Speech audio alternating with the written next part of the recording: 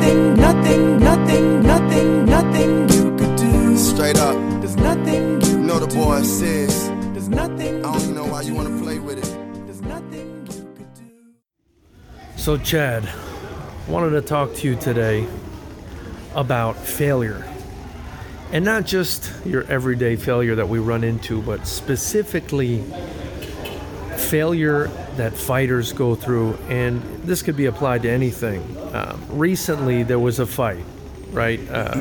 One of your fighters competed, and this happens all the time, where a guy prepares for months on end, and he's busting his ass. He's probably sacrificing time with his family.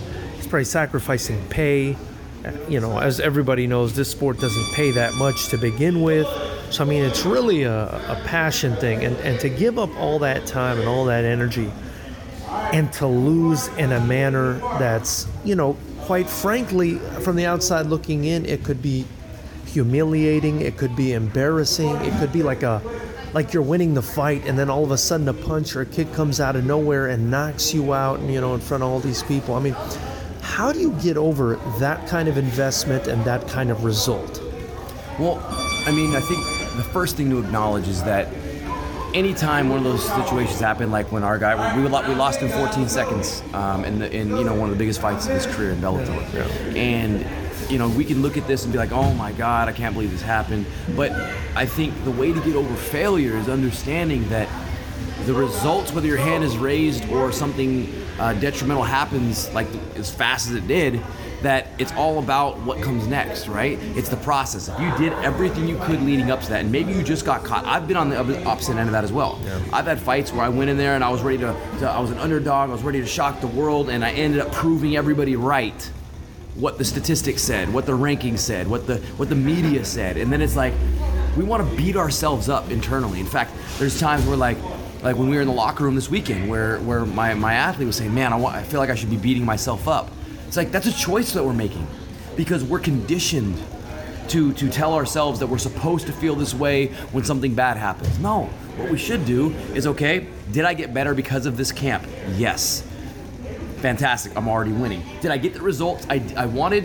No. Okay, why? Let's go back, let's review everything. What can we do to make sure that exact same thing doesn't happen the next time? So we get back on the horse and believe in the process, because it's really the process that we need to fall in love with, not the results, because it's the process that leads us to something is what allows us to change and develop who we're gonna be, what our level of excellence can even grow into.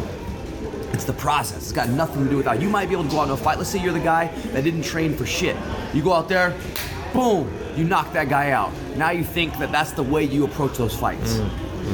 You approach it, well, like, I don't have to train. I'm knocking everybody out. Yeah. Well, what happens when it doesn't happen that way? Now you're gassed, and now all of a sudden you have this false illusion of what you're capable of. Yeah. So you got to go back to the drawing board, and it's also very important to have the right people around you that to build you up and let you see that you are not what the results say, right? You know what you put into work. Your team knows what you put in. The people close around you know what you put in. You have to believe that you are more than whatever that time clock was on when that fight ended. So I mean, it really comes down to making sure that you know who you are, what you've done. If you did everything you could to get to that moment, and the results are going to be the results. That's the thing about the fight game, you know? It's any man's moment, and with those small gloves and kicks and knees and elbows, it can be changed in a flash of a second. You know, from the outside looking in, it's obviously, as someone who hasn't fought, you know, it would seem so disheartening to me that somebody could put that much time and effort into something and then just lose like that. But, you know, when I hear your explanation on how to deal with it, it makes me feel like even in that situation where it's almost as if the planets aligned against you and some fluke thing happened, there's still something you can gather from that and improve going forward. Well, I mean, think about it. All the greats of any industry, business, sports, whatever it is, they've all been through so many moments where it's like, this is the end of it. Yeah. And they were able to crawl themselves out of that hole and then be able to make something incredible. You know, like even for me, when I was doing art, I had a cartoon that I'd been working on for a very long, 4.5 years. 4.5 years that I worked on this thing. And we had letdown after letdown. Finally, I had one letdown happen that I was just like, I can't make my guys go through this anymore. So we dropped the project. Yeah. And now I'm looking back on it, and I'm looking at the fact that my span of my career is 15 years. I mean, look at anything. Like, do the math on that. Yeah. I spent 15 years working to achieve something in this industry. 15 years. Yeah.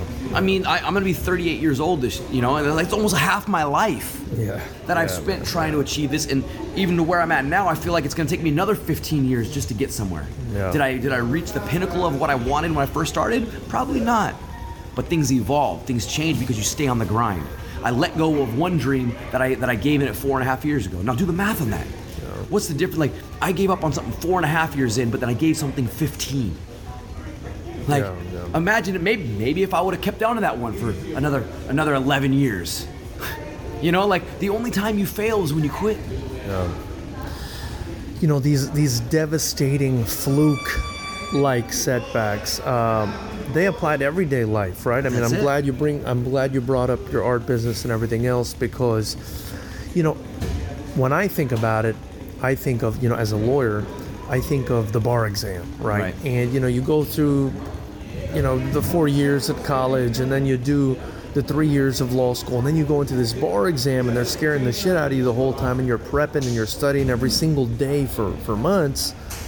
And that, to go in there and fail that, I mean, I remember the pressure of that.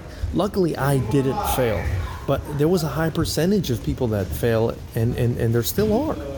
And, I was thinking to myself, I remember taking the exam and seeing somebody run up to the front of the room and vomit and then come back to their chair. It's just so much on the line, so much pressure. And for you to fail from that is just like so devastating. This translates into anything you do in life. I'm going to cut you off a little bit. Sorry about that. Yeah. But think about this. If you didn't fail the way you did, and you felt as strongly as you did about it, you probably wouldn't have made adjustments that made you go even harder towards it. Right. So the most detrimental failures we have are usually if you let it become the catalyst for what's going to propel you to where you can really do something special.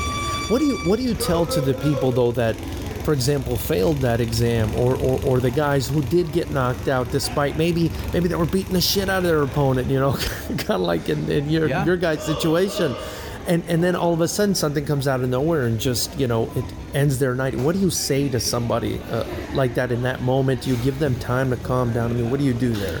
It's one of those things is you got to remember that what makes people special, what makes champions, what makes legends, it's not the guys that were saying, hey, I had an easy path. It's really the guys that decided, okay, everything's stacked against me and I'm going to keep going. I'm afraid of what's going to happen. I'm going to keep going. I'm not going to listen to the people that are telling me I can quit. I'm going to keep going. So it's really a matter of your own choice of what you do in that moment. So you got to slow it down. So when that time comes, okay, this is not going for me. This is actually something I'm really stressed out about. So slow it down and decide to keep pushing no matter what happens after. Okay, I failed this test. Okay, doesn't mean I'm going to quit. So then I have to make the adjustments and then do it again. Here's my $1 million question, and I'll let you go after this one. At any point, does that stress or does that madness lit up as you continue on your journey to the pinnacle of whatever it is you want to do? Does that ever stop? No. I think every level that you grow to, there's new monsters and new fears that are going to be generated every time you take a step forward, because what happens is that you're afraid of the unknown. You're afraid of the things that you don't know how to have an answer to. So every time you grow, there's new questions that you didn't know that needed to be asked. So if you didn't know how to ask those questions, you didn't know what answers you needed. So every time we grow, it's like a video game. Like every time you get to a new level, there's a new boss. It's going to be harder than the one before. Wow. Okay. That's what you got to look at it as. Like, I'm just growing to the next level. If there's new problems, that means I have elevated. So fucking live life with a cheat code. Hey guys, if you like this episode, follow the podcast and subscribe to our YouTube channel. Nothing you could do. Straight up. There's nothing you the boy says, There's nothing I don't even know why you wanna play with it. There's nothing you could do.